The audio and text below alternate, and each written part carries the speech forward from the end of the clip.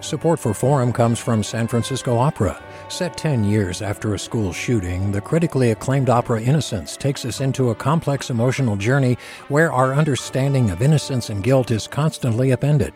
Kaya Sariaho's ethereal score collapses the past into the present as a community of survivors grapple with how to move forward. Don't miss the highly anticipated American premiere of Innocence, June 1st through 21st. Learn more at sfopera.com. Hey, it's Glenn Washington from Snap Judgment, and if you love what you're hearing, and I know you love what you're hearing, please consider becoming a KQED member. You get special access to cool events, behind-the-scenes footage, and so much more. Plus, you'll sleep better at night knowing you did your part for the community you depend upon. It's in you. Please be in it. Visit donate.kqed.org/podcasts to sign up now. That's podcast with an S. Thanks. From KQED.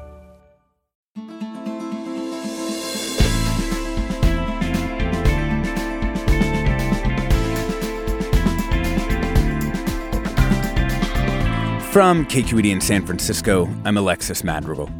1,172,229. That's the total number of deaths that the CDC attributes to COVID-19 since the beginning of the pandemic. And around each death, there's a set of people grieving, amidst an environment where that grief is not only their own, but part of a national debate. How will we memorialize this time? Today we bring you the story of the San Francisco resident who lost her own father and has been trying to build a monument to all the losses. How will we remember? Or maybe we won't. That's all coming up next, after this news.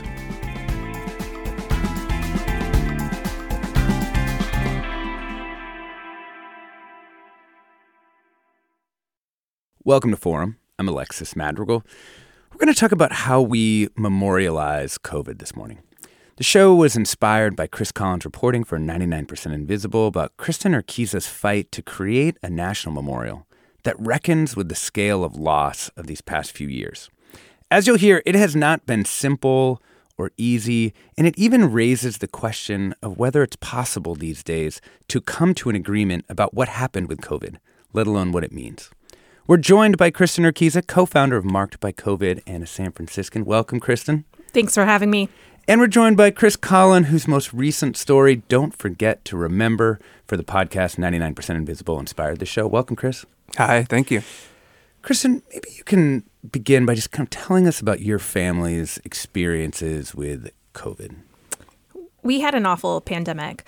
We lost my dad early in the pandemic in June of 2020. And then before vaccines were available, 4 other people in my family died.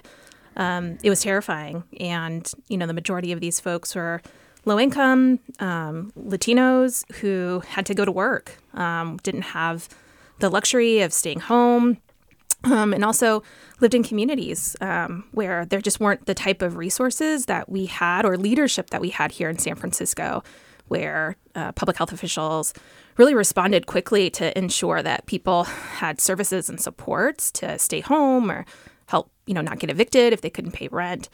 So it was terrifying. Yeah. And it really did make a difference. Like if you look at the number of people who were killed, say, in Arizona, where your father died, versus here, the rates really are different pretty substantially. Arizona was the worst place in the world to be, or the country to be for COVID. And San Francisco and the Bay Area was one of the best. So my entire pandemic experience, I was living between these two realities where I was seeing public health officials and the governor take things really seriously. Meanwhile, the governor of Arizona, former ice cream salesman of Doug Ducey, was saying in May of 2020 that the pandemic was over. And I will remind us that Arizona was a critical swing state in the 2020 election. Maricopa County, where my family lived, where I'm from, was one of the critical places that ended up going blue and turning that state blue. So this was a political move by politicians across the country to try to save the economy at the expense of people's lives. And that's what the work is that we're focused on, is making sure that we really get to that fundamental recognition that this was a disaster, that millions of people died, And tens of millions of people are still suffering because of ongoing health consequences from a COVID infection with the disease that we now call long COVID. So that passion and that perspective you tried to express, even in your father's obituary, like how did you begin to conceptualize how you wanted to mark, just his death? Well, my partner Kristin and I, when we were going through those days and weeks of him being in the hospital, and he had the type of experience where he was turned away from the hospital initially because there just wasn't enough resources. He couldn't get a COVID test. So we were sending money to my family to try and be able to, help them just navigate this complicated system. But while we knew this was a tragedy, we also knew it wasn't unique, in particular to the Latino community here in, San Francisco, as well as my Latino community in Phoenix. And so when the ultimate thing happened, when my dad, who was otherwise a healthy 65-year-old, died from COVID, it deposited in me the type of rage that moves mountains. And we looked at our own experience as nonprofit workers. We, my partner Kristin worked for a number of years for the National Center for Lesbian Rights. She was part of the team that helped get the Supreme Court case to legalize gay marriage. I've been working on environmental justice campaigns to expand access to clean water and clean air throughout California and the country. We knew that there was a toolkit that we could deploy to help draw more attention to the issue and really put a line in the sand that COVID was and is and remains a really big deal. And the final thing I'll mention on this too is that, San Francisco has not only led in the beginning of this crisis, we've led in a whole set of different crises. And, we look to our elders in the social justice space, in the HIV/AIDS movement, and the humanization that those activists through ACT UP and other organizations took to really kind of put those names and faces on the AIDS memorial quilt and other sort of community active expressions to really kind of help, grab the national attention and wake us up to the fact that these numbers represented real people who mattered in our society and who leave behind an incredible amount of loss. Yeah. So did you found this organization marked by COVID. Did it just directly come out of that, or was there some kind of process between, your father's death and coming to grieve and then realizing you wanted to mark his death by this new organization? It was 9 days after my dad died that we publicly launched Marked by COVID. Within 2 hours of burying him, I was at the state capitol calling on the governor and the president to do more. I really did, channel my own grief through this, but also knew that I didn't have the luxury of time to sit back and chill because I was seeing the devastation happening and quite frankly, was seeing it happening in a certain subset of society, Black folks, Indigenous folks, low-income folks, other folks of color like myself, and not so much happening in communities where there was, high wealth or wider. And so this sort of, deep commitment that I have to living in a society that, your future isn't dependent upon your zip code. I really had to have this, we had this moment of, if not us, who, if not now, when. And so that's why, as I was choosing what my dad would wear when we buried him, we were also buying the domain name for Marked by COVID. We were thinking about how we would write the obituary in a way so that it would tell the truth about who he was and how he died and how that was preventable. When did the idea that you would advocate for a national memorial come into play? It really, we started commemoration and memorialization from that very first act. I asked people in my dad's obituary to come out to the state capitol and add photos and remembrances of loved ones. And it really was in the days and weeks that kind of followed that initial action that because I was doing tons of media interviews, started to connect with other families. And one of the things that just was really, apparent from day one was just the universality of how everyone felt like what I was saying spoke directly to their experience, and that they wanted to make sure that their loved ones' deaths, those preventable deaths, were not in vain, and that a commemorative sort of agenda of having not just a permanent memorial, but also a permanent COVID Memorial Day, which our community observes on the first Monday of March every year, was essential to not only honoring the lives of who we lost, but also to pull together, again, the imagination and the courage of folks less impacted to demand better of ourselves, of one another, and our government, to make sure that we're in a better position the next time some sort of tragedy or disaster, slow or fast, hits our shores. And that might not be COVID, but we know here in the Bay Area that we're susceptible to wildfires, we're susceptible to flooding, and we're also susceptible to a ton of other things that, we need to be in strong positions to ensure that the most vulnerable amongst us have what they need to weather those storms. Yeah. We're talking about how to memorialize the COVID-19 pandemic with Kristin Urquiza, co-founder of Marked by COVID, which is a community-led movement for pandemic justice and remembrance. She's the daughter of Mark Urquiza, who died from COVID on June 30th, 2020 in Arizona. Also joined by Chris Colin, Bay Area-based journalist. His recent story, Don't Forget to Remember, appeared on the podcast 99% Invisible and inspired the show.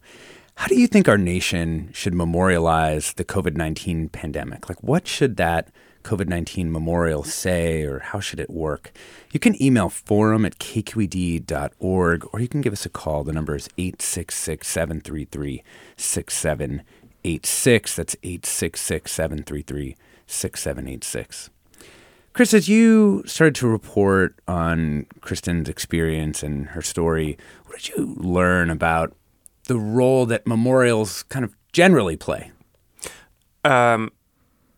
Well, there's a million remarkable things about Kristin and the work she does. But I also want to say she's also just a regular person. She's just an ordinary person. And it blew me away that a regular person was doing this work in the first place. I didn't know that that's how memorials came into existence. If there's a pothole in my street, I know who to call. But if 1 million plus people die and our country gets turned inside out, essentially, there's no 311 for that. So for me, the story started with the realization that Kristin was going to be the Department of Memorialization. Yeah.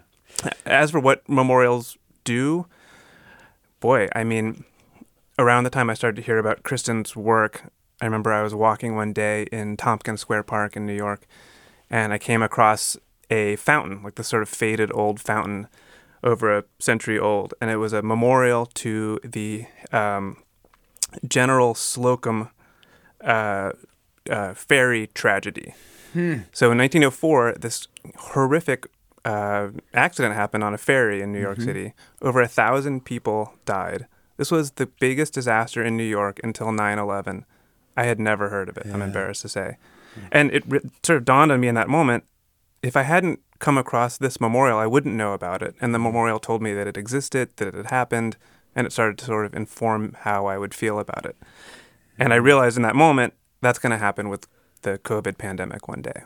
Like somehow, we'll remember it somehow, right? And there's got to be a sense of, there's got to be a place to actually contest and make sense of of how we'll remember, right? Yeah, well, and also there's going to be people who don't know about it, some number of generations from now. Right. And it's up to Kristin and the rest of Marked by COVID to tell those people what happened and what it meant. And I think it's like incredibly historically fascinating and important what she's doing for that reason. We're going to talk more about it when we come back from the break. We're talking about how to memorialize the COVID-19 pandemic with Bay Area journalist Chris Colin. Story, Don't Forget to Remember, appeared on the podcast 99% Invisible. The subject of that story is Kristin Urquiza, co-founder of Marked by COVID, which is a community-led movement for pandemic justice and remembrance. We'd love to hear from you. How do you think our nation should memorialize the pandemic? You can email forum@kqed.org. I'm Alexis Madrigal. Stay tuned.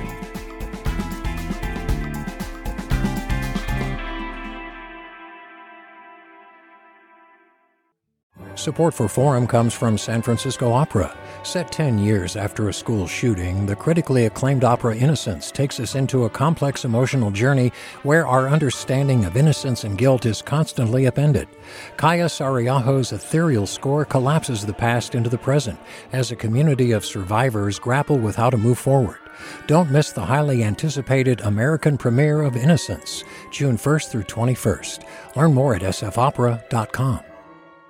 We've all got those parts of our house where the internet just won't go. Well, if you had wall-to-wall Wi-Fi from Xfinity, you could worry less about dead spots. Because with wall-to-wall Wi-Fi from Xfinity, you get fast speeds, reliable connection in every room, and power for all of your devices, even when everyone's online. That's wall-to-wall Wi-Fi only with Xfinity. Restrictions apply, not available in all areas. Actual speeds vary. Welcome back to Forum. I'm Alexis Madrigal. We're talking about how we're going to remember the COVID-19 pandemic, how we should memorialize it, joined by Kristin Urquiza, co-founder of Marked by COVID, a community-led movement for pandemic justice and remembrance, as well as Chris Colin, who covered this Marked by COVID and Kristin's story for 99% Invisible in an episode called Don't Forget to Remember. You know, Chris, as I listened to the 99PI episode, I started to think about that I'd never seen a memorial to the victims of the Spanish flu pandemic. 1918 killed 50 million people. And I'd never even thought about the fact that I hadn't seen that, right? What do we know about that, how we memorialize previous pandemics or previous public health crises? Yeah, well, if you want to see a memorial to the Spanish flu, you have to go to this little town called Barrie in Vermont. And there's a little bench that a husband and wife, couple of restaurateurs had built just a few years ago. That's it in this country. Just for comparison, we have, the Vietnam Wall and countless other Vietnam memorials that are wonderful and beautiful. That's a war that killed about 58,000 Americans. Mm-hmm. I think there's a really fascinating discrepancy in how we remember different tragedies in this country. One thing that came out in spending time with Marked by COVID and learning about memory studies and how we like think the about academic field of memory studies. Sorry, yes, the academic field of memory studies. COVID, unlike 9/11, unlike certain wars, other things that we see memorialized all over the place, COVID was narratively inconvenient. There were no beaches being stormed. There were no towers falling.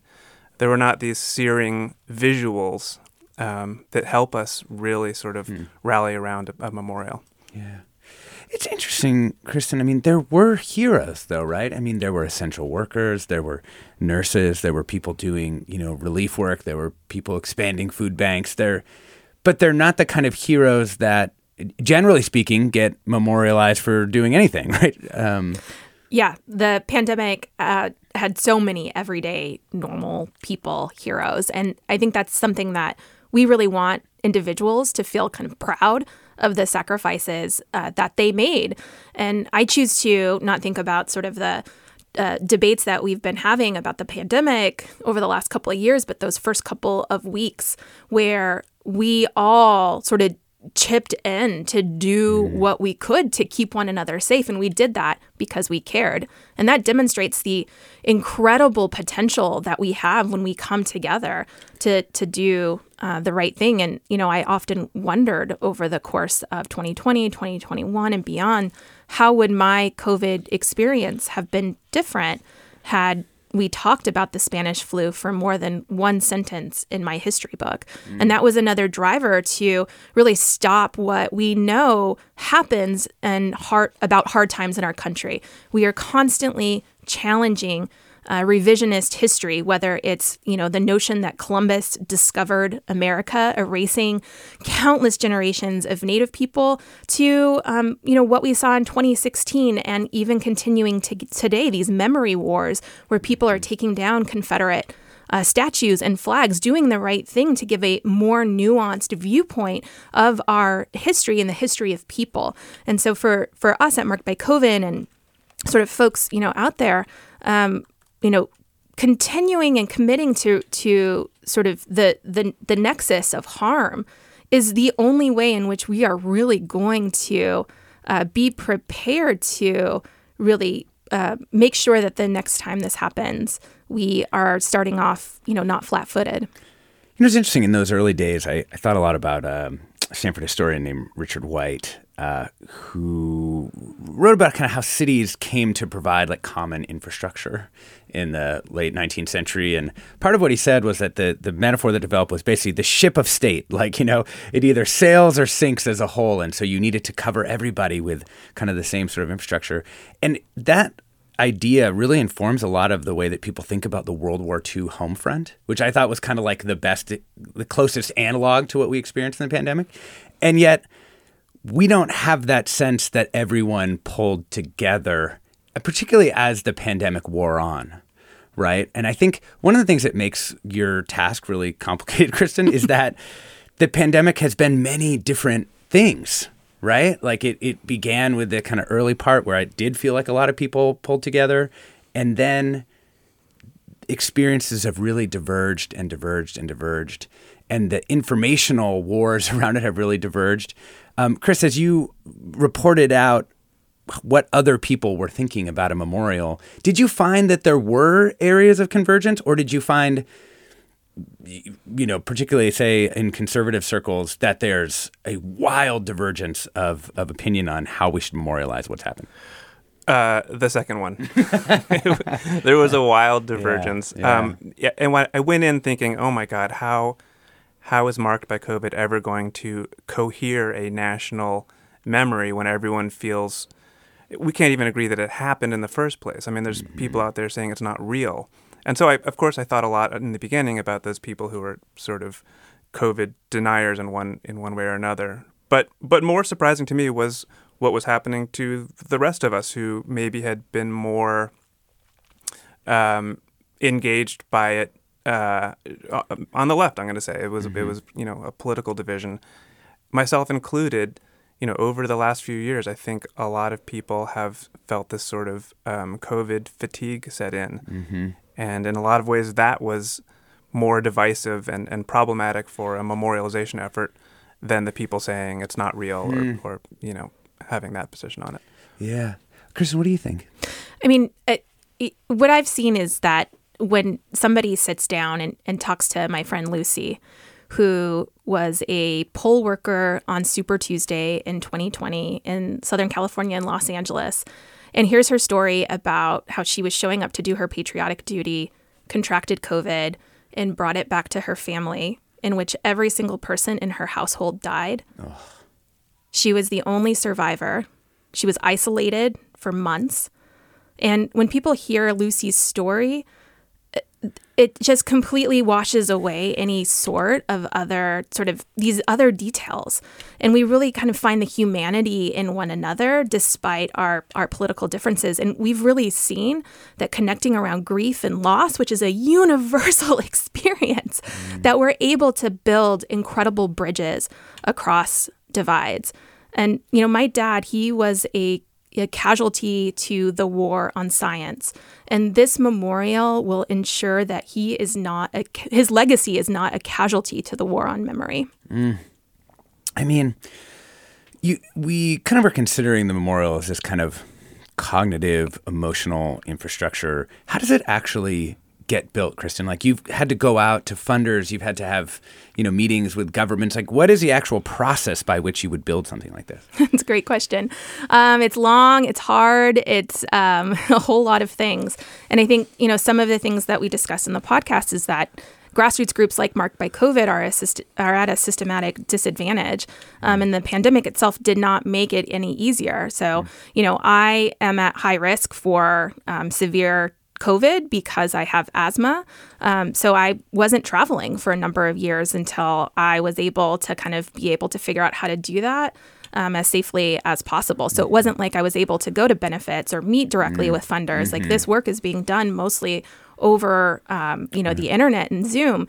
But we're also, we don't we didn't necessarily come in with a 5-year strategic plan, and a lot of philanthropists want to make sure that is what you're bringing to the table. So whether it's a great organization like the Mellon Foundation, which announced in 2020 that they were going to do a monuments project that focused on kind of more Black and Brown stories, but announced that with a by invitation only wraparound that exists too here for foundations like the San Francisco Foundation. So it's really about who networking, and then never, knocking on every single door that you can to find folks who are sympathetic to the cause and connecting with them, and asking for them to kind of help you move the project forward piece by piece. Meanwhile, we have never stopped talking to folks who are going through long COVID right now, who are disabled or are at high risk, that, really very much know that COVID is still not over. Like we're currently at a time where we have elevated COVID in our wastewater systems, and we're not doing the things that we need to do to make sure that those folks can access healthcare facilities without getting, COVID infection on top of whatever else they're there for. And so, it is a constant sort of navigation of both the bureaucracy that comes with sort of, privilege and access in this country, as well as continuing to keep the community knowing that, there are fighters out there that are trying our best to push this boulder uphill. We're talking about how we'll memorialize the COVID-19 pandemic with Kristin Urquiza, co-founder of Marked by COVID, community-led movement for pandemic justice and remembrance, trying to get a memorial built for at the kind of scale of the loss of COVID. And Chris Colin, Bay Area journalist who covered Kristin's work for 99% Invisible in an episode called Don't Forget to Remember. We'd love to hear from you. How do you think our nation should memorialize the COVID-19 pandemic and its losses? You can email forum@kqed.org, or you can give us a call. The number is 866-733-6786. Let's bring in our caller here, Larry in Oakland. Welcome, Larry. Hi, Alexis, can you hear me? Yeah, sure can, Larry. Go ahead. Great. So first of all, thank you so much for this show, and congratulations. You've been doing a phenomenal job with Forum. And I want to give a shout out to Kristin because she was actually one of my students at UC Berkeley, and I will say one of my best students. But what I wanted to share is that a friend and college classmate of mine was on one of the airplanes that went into the World Trade Towers on 9/11. And whenever any of us, friends, classmates, visit New York City, we go to the 9/11 memorial and take a picture of his name in the stone that's there by the fountain. And it is so powerful to have that as a place of remembrance and as something that we can share with each other to honor him. He had two very small girls who are now in college, and it's such a tragedy, but it really is so powerful. So we need something like that for COVID. Larry, I really appreciate that perspective. I mean, just the ability of a memorial to kind of give a focal point for your grief, or the kind of the center of this kind of network of grieving. And it's interesting, though, because 9/11, and Chris, I'm going to throw this one to you. At least from my perspective, there was never any doubt, it seemed, that there would be a 9/11 memorial, probably at the site. But like we were clearly going to memorialize 9/11. Why is it so different? There's a lot of different components, but what do you think are the kind of salient differences in why the two memorialization processes feel immediately so different? Great question. And thank you, Larry. It was great to hear your voice. 9/11, you were absolutely right. We were going to memorialize that. As the buildings were still burning, people were talking about how we were going to memorialize that. And, I think part of what really drove that was we had a universal experience. As Chris said, there was a searing visual. We can all, who are alive then, think back to seeing the Twin Towers and how we felt shook. our security shook, the confusion shook.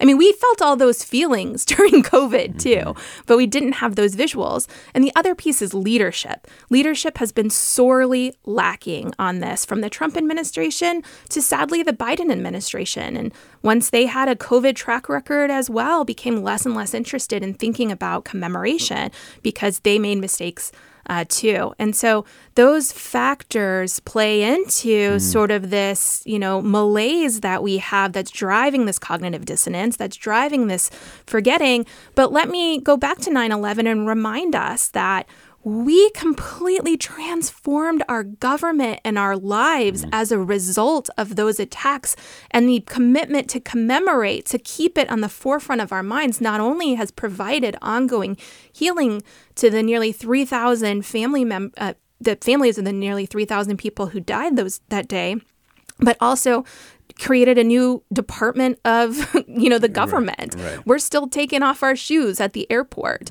Those are all in the name of public safety.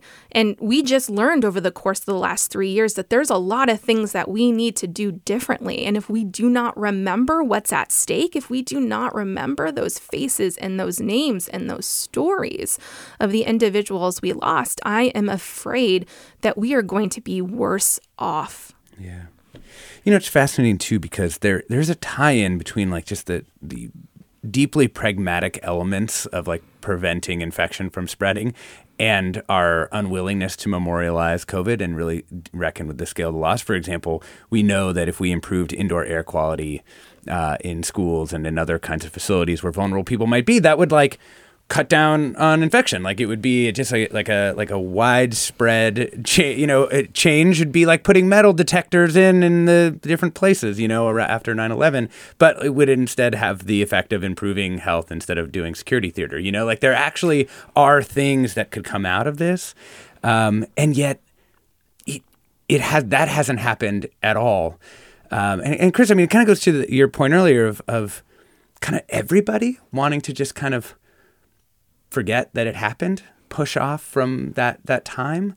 What do you make of that? Is that just like the I don't know. It was a hard time for everyone along many different dimensions, and so we just kind of it's like after someone gives birth, they're like, oh yeah, that sucked. Let's not talk about the pain of this.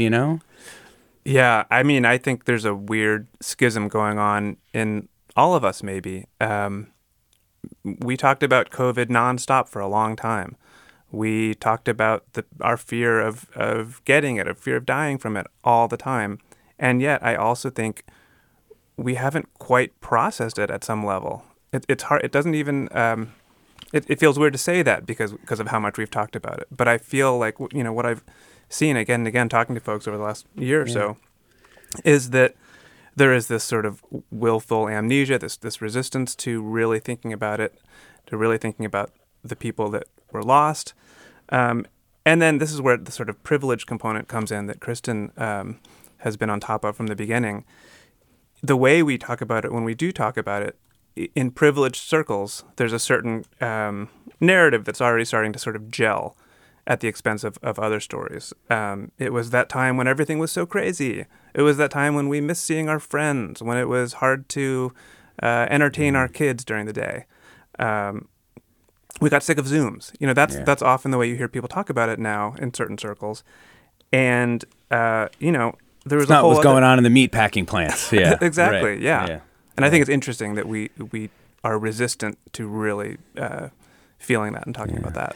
On the meatpacking piece, there were Tyson employees in the Midwest were betting on who was going to get sick and who was going to die, while the CEO of Tyson was heavily lobbying the administration at the time to completely change the laws so that they wouldn't shut down. Mm-hmm. Like, we need to remember that. But on the point that you just raised about when we improve indoor air quality, we do so much good. I mean, that's been a studied phenomena. It's called the curb cut effect. Professor of mine at UC Berkeley, Angela Glover-Blackwell at PolicyLink, talks extensively about how whenever we put curb cuts in the sidewalk, it wasn't just helpful for folks with with disabilities, limited mobility. It helped mothers with strollers and people coming in and bringing in groceries on carts. And so we can benefit from being able to apply that principle to indoor air quality, which will not only address COVID, but so many other respiratory illnesses that our kids are facing year after year. Yeah. We're talking about how to memorialize the COVID-19 pandemic with Kristin Urquiza, co-founder of Marked by COVID, and Chris Colin, Bay Area journalist. Stay with us. We'll be back right after the break.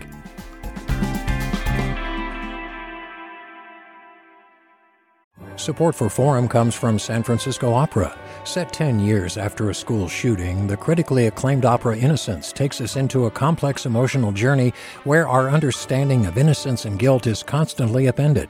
Kaya Sariaho's ethereal score collapses the past into the present as a community of survivors grapple with how to move forward. Don't miss the highly anticipated American premiere of Innocence, June 1st through 21st. Learn more at sfopera.com. We've all got those parts of our house where the internet just won't go. Well, if you had wall-to-wall Wi-Fi from Xfinity, you could worry less about dead spots. Because with wall-to-wall Wi-Fi from Xfinity, you get fast speeds, reliable connection in every room, and power for all of your devices, even when everyone's online. That's wall-to-wall Wi-Fi only with Xfinity. Restrictions apply, not available in all areas. Actual speeds vary. Welcome back to Forum. I'm Alexis Madrigal. We're talking about how to memorialize the COVID-19 pandemic. Joined by Chris Colin, Bay Area journalist, has an episode of the podcast 99% Invisible called Don't Forget to Remember, which documents the work of our other guest, Kristin Urquiza, who's co-founder of Marked by COVID, a community-led movement for pandemic justice and remembrance, daughter of Mark Urquiza, who died from COVID on June 30th, 2020. We are going to get to some more calls and comments in this part of the hour. How do you think our nation should memorialize the COVID-19 pandemic? Have you encountered another memorial that moved you or changed your understanding of history that you think, some of that understanding could be brought to COVID? You can email us, forum@kqed.org. You can find us on our social channels. We're KQED Forum, or you can give us a call. The number is 866-733-6786. Let's go to Peter in Berkeley. Welcome. Hey, thanks for taking my call. First off, to the guest, I'm sorry for your loss. I did want to make just really kind of an observation that it seems that we memorialize acts of violence. And when I think of memorials in our country, they're pretty much all about acts of violence, whereas we avoid memorializing societal failing. So if we think about, the number of people who are killed in, preventable diseases, the number of people who die on our streets, the number of children who die of, hunger and malnutrition. And even if it's a societal failing that kind of borders those things, for instance, the number of people who die of gun violence, we avoid the topic altogether. So I wonder whether there's an issue there. Kristen, thought about this, I'm sure. Yeah, no, thank you for bringing this up, and I really like the way that you frame this. We memorialize acts of violence, and I would argue that COVID was an act of violence. It's a different type of violence. It's the violence of the legacy of colonialism and slavery, and that Black and other people of color were at a systemic disadvantage because of wealth and health stripped for them for generations. But it's also an act of violence of current government systems that turned in many places, not here in the Bay Area, but in other places, turned a blind eye to the needs of communities and their most vulnerable. And to give you just a little bit of a global context, COVID in its first 3 years accounted for 20% of global deaths, yet was 4% of the global population. So this is not, this is a USA problem. And, what we're working to do is draw that line in the sand that COVID was a disaster. It was a humanitarian crisis and a mass disabling event. And I think once we start to turn our frame, the frame of the conversation to this was a different type of slow violence, a different type of violence, a type of slower violence, a type of historical violence, then I think, especially in places in the Bay Area where we really care about these issues and are trying to do the work to make it, better for all peoples, I think that then is sort of the springboard that we need. Yeah. I'm just going to add something. I think that was a really good point that came up in the call. I think we see this in our own individual lives. When something bad happens, it's a lot easier to get our arms around it emotionally when we can point to an external cause, when we can blame someone else rather than ourselves. So I see that happening here too. I totally agree with Kristin that this was an act of violence. And I think it's hard for people to accept that we did this to ourselves at some level as a society. We have some ideas coming in for memorials. Marcia writes in to say, one idea is to have a symbol for a death from COVID, just as one can choose to mark a headstone of a loved one who was in the military. A unitary symbol could be a reminder of those we have lost over time in many areas of the country and the world. Elizabeth writes in to say, every community lost loved ones, but particularly people in Black and brown communities. In Vancouver, Washington, 2 nonprofits joined forces with the city to plant a memorial of trees for those from the Black community who had died. Imagine the impact of planting over 1 million trees and memorial forests in every community. And Colin writes, memorials also serve as a warning for future generations. In Japan, tsunami stones mark the place where the tsunami waves reached, a warning to future generations not to build homes below that spot. I think memorializing the victims and heroes is important. We also must ask what we learned and what we want future generations to heed. I thought maybe, it's kind of fascinating because there's really 3 different conceptions of memorials there. One is kind of, okay, we're going to make this as dispersed as possible. They're going to go all the way across, in every cemetery there would be some stones like that. And another, it's like, let's create a new living being, to mark the loss that has happened, this kind of tree. And the other is kind of like, let's mark the infrastructure of the city with what we needed to know, which would be slightly more complicated for COVID, but maybe someone can imagine that. As you've tried to put together a memorial, how have you incorporated kind of these different facets? And I'm sure there's other beyond those. Those are just the ones our listeners wrote in with. How have you thought about how to weave together those different components?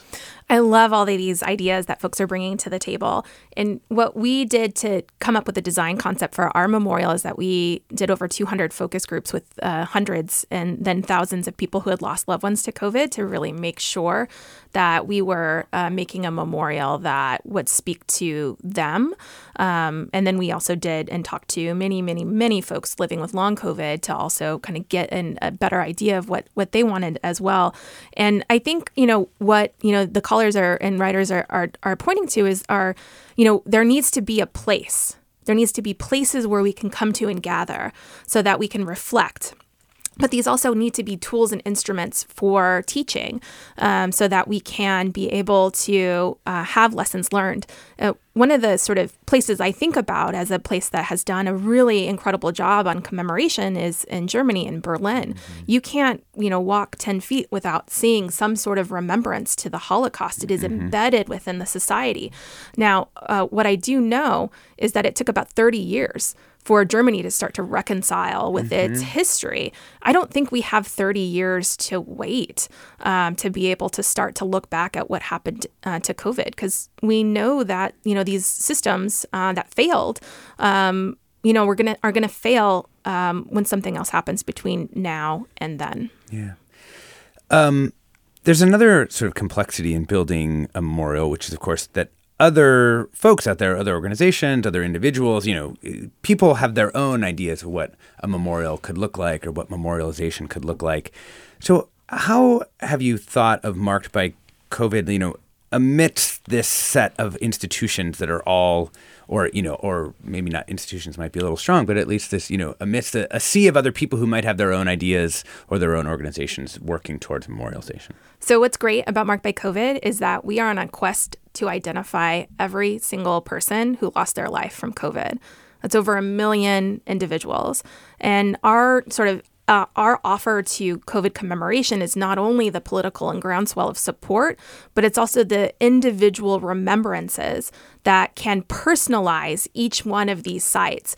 We work with community groups to make sure that the local memorial fits the local context, because the people there are going to know exactly what they need in order to sort of process what their individual community went through. So while COVID was universal, the individual experience was really different. And so that sort of community partnership between us as a national group of COVID bereaved individuals, working with local artists and then with local governments, really creates this trifecta of commemorative spots that sort of rise to the occasion, both in scope, but then also connects all these memorials together. So you could imagine our memorial, as we talked about in the podcast, is we had a great partnership with Snapchat that created this augmented reality experience that really has space for everyone. So you can imagine being in that memorial park where there's all of these trees, and then there's a marker where you pull out your phone and you're able to experience a name, a story, a person who was lost,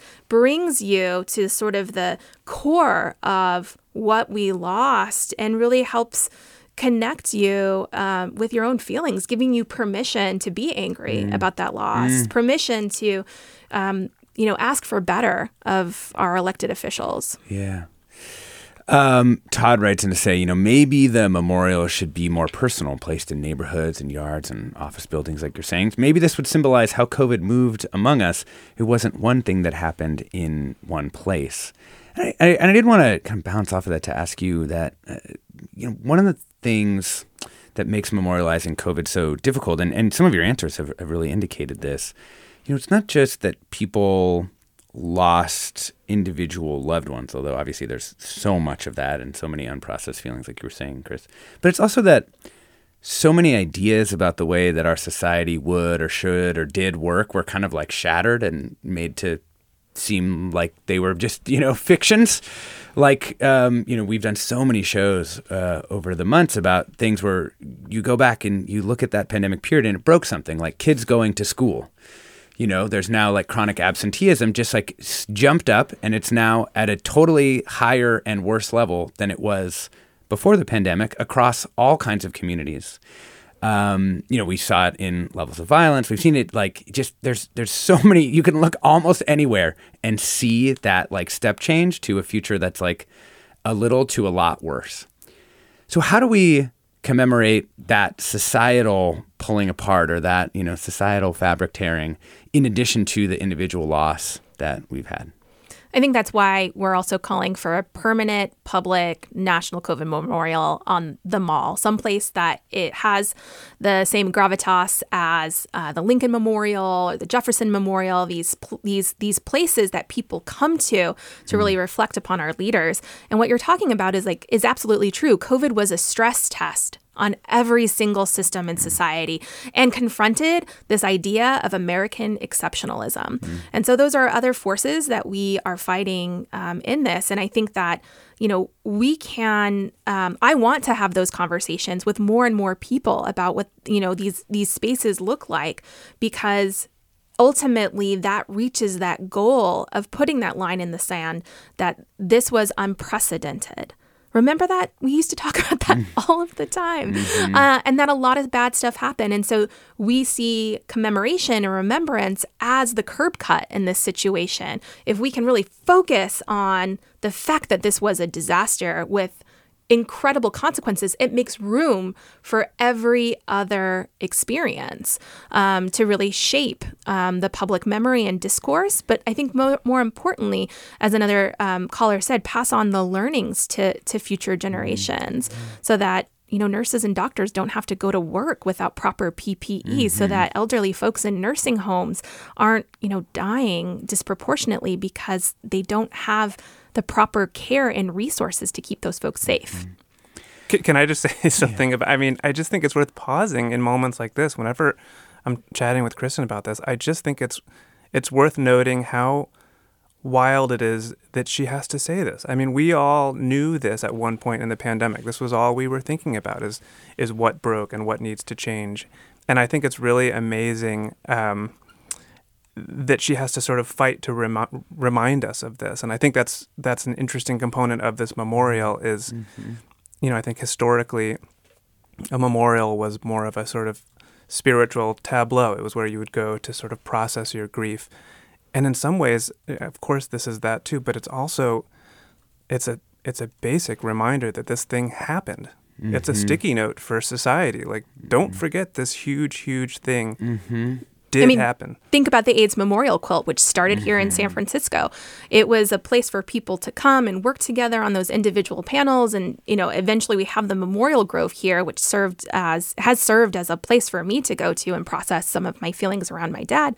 But also think about the incredible advancements in LGBTQ rights that have started as a result of that community having that space and time to be able to really reckon with and kind of shake ourselves out of this, malaise that bad stuff are happening to people that we love as well as ourselves.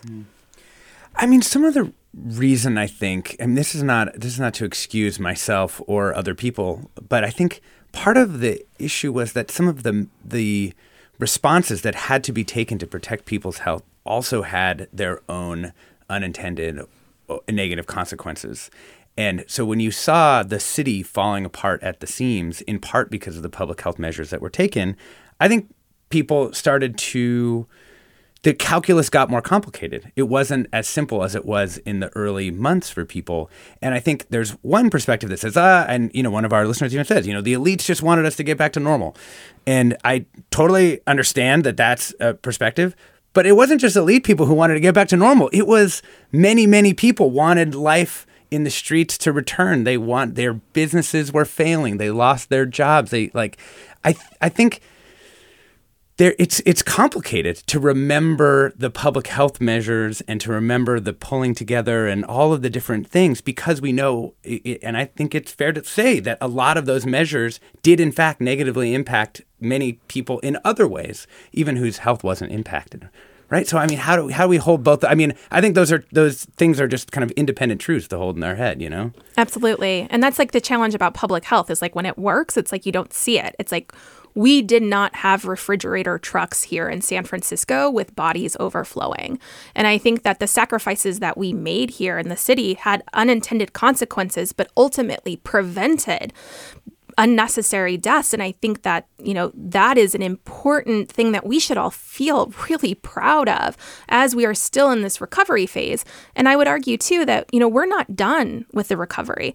There are still, thousands of people in the city living with long COVID who have no solution. Right. There's people right now who owe rent and the city is not actually helping them, even though they're protected from eviction. So it's passing the buck down to landlords and tenants to sue one another. There are all these additional consequences that we're continuing to see. And I think that if we don't go take a step back and look at the bigger picture of what we accomplished and feel proud of that, we're not going to be in a position to really address the root issue here. Yeah, because part of the argument through all of this has been basically, well, there's not really anything we can do, right? That there's the virus is going to run its course, but then you take a step back, you look at the numbers by different countries and different states, and you look at the different response measures that were taken, and it was pretty different, really, really quite different. I think it's, to your point, it's just really worth holding on to that part of the memory. And that came from the top, right? So summer of 2021, the administration pushed forward the vax and relax narrative when, we knew that at that time that, while vaccinations helped, they didn't necessarily, stop the spread of the disease. And so I think that, what we navigated throughout the entire course of the pandemic was kind of universal and not always getting the truth from the folks in charge. And what we want in this commemorative memorial of the people that we lost is a stark reminder of what's at stake. Yeah. I just want to get to one last listener comment. Just listener writes, we laid our parents to rest March 23rd, 2021, as the funeral homes were full, busy with other COVID-related services. It took over a year to get their headstone because of the same COVID-related issues. There's not a single day I don't think of them. My iPhone's wallpaper holds their image. They are not forgotten.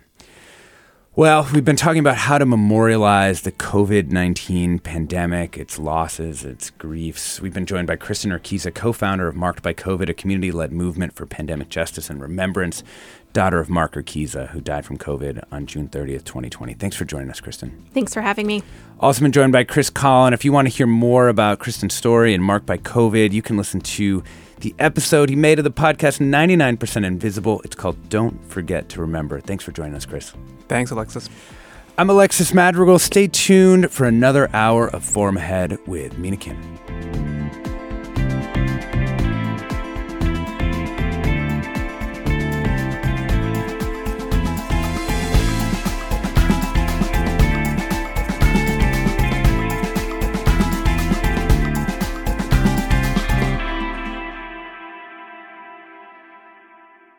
Funds for the production of KQED's Forum are provided by the John S. and James L. Knight Foundation, the Generosity Foundation, the Germanicos Foundation, and the Heising-Simons Foundation. Support for Forum comes from San Francisco Opera. Set 10 years after a school shooting, the critically acclaimed opera Innocence takes us into a complex emotional journey where our understanding of innocence and guilt is constantly upended. Kaya Sariaho's ethereal score collapses the past into the present as a community of survivors grapple with how to move forward. Don't miss the highly anticipated American premiere of Innocence, June 1st through 21st. Learn more at sfopera.com. We've all got those parts of our house where the internet just won't go. Well, if you had wall-to-wall Wi-Fi from Xfinity, you could worry less about dead spots. Because with wall-to-wall Wi-Fi from Xfinity, you get fast speeds, reliable connection in every room, and power for all of your devices, even when everyone's online. That's wall-to-wall Wi-Fi only with Xfinity. Restrictions apply, not available in all areas. Actual speeds vary. All over the country, we need to improve reading in Wisconsin. Schools are changing the way they teach reading. I'm calling for a renewed focus on literacy. We have gotten this wrong in New York and all across the nation. And it's happening because of a podcast. I think your podcast has changed my life. And I'm going to share this podcast with everyone I meet. Sold a Story investigates how teaching kids to read went wrong. New episodes of Sold a Story are available now.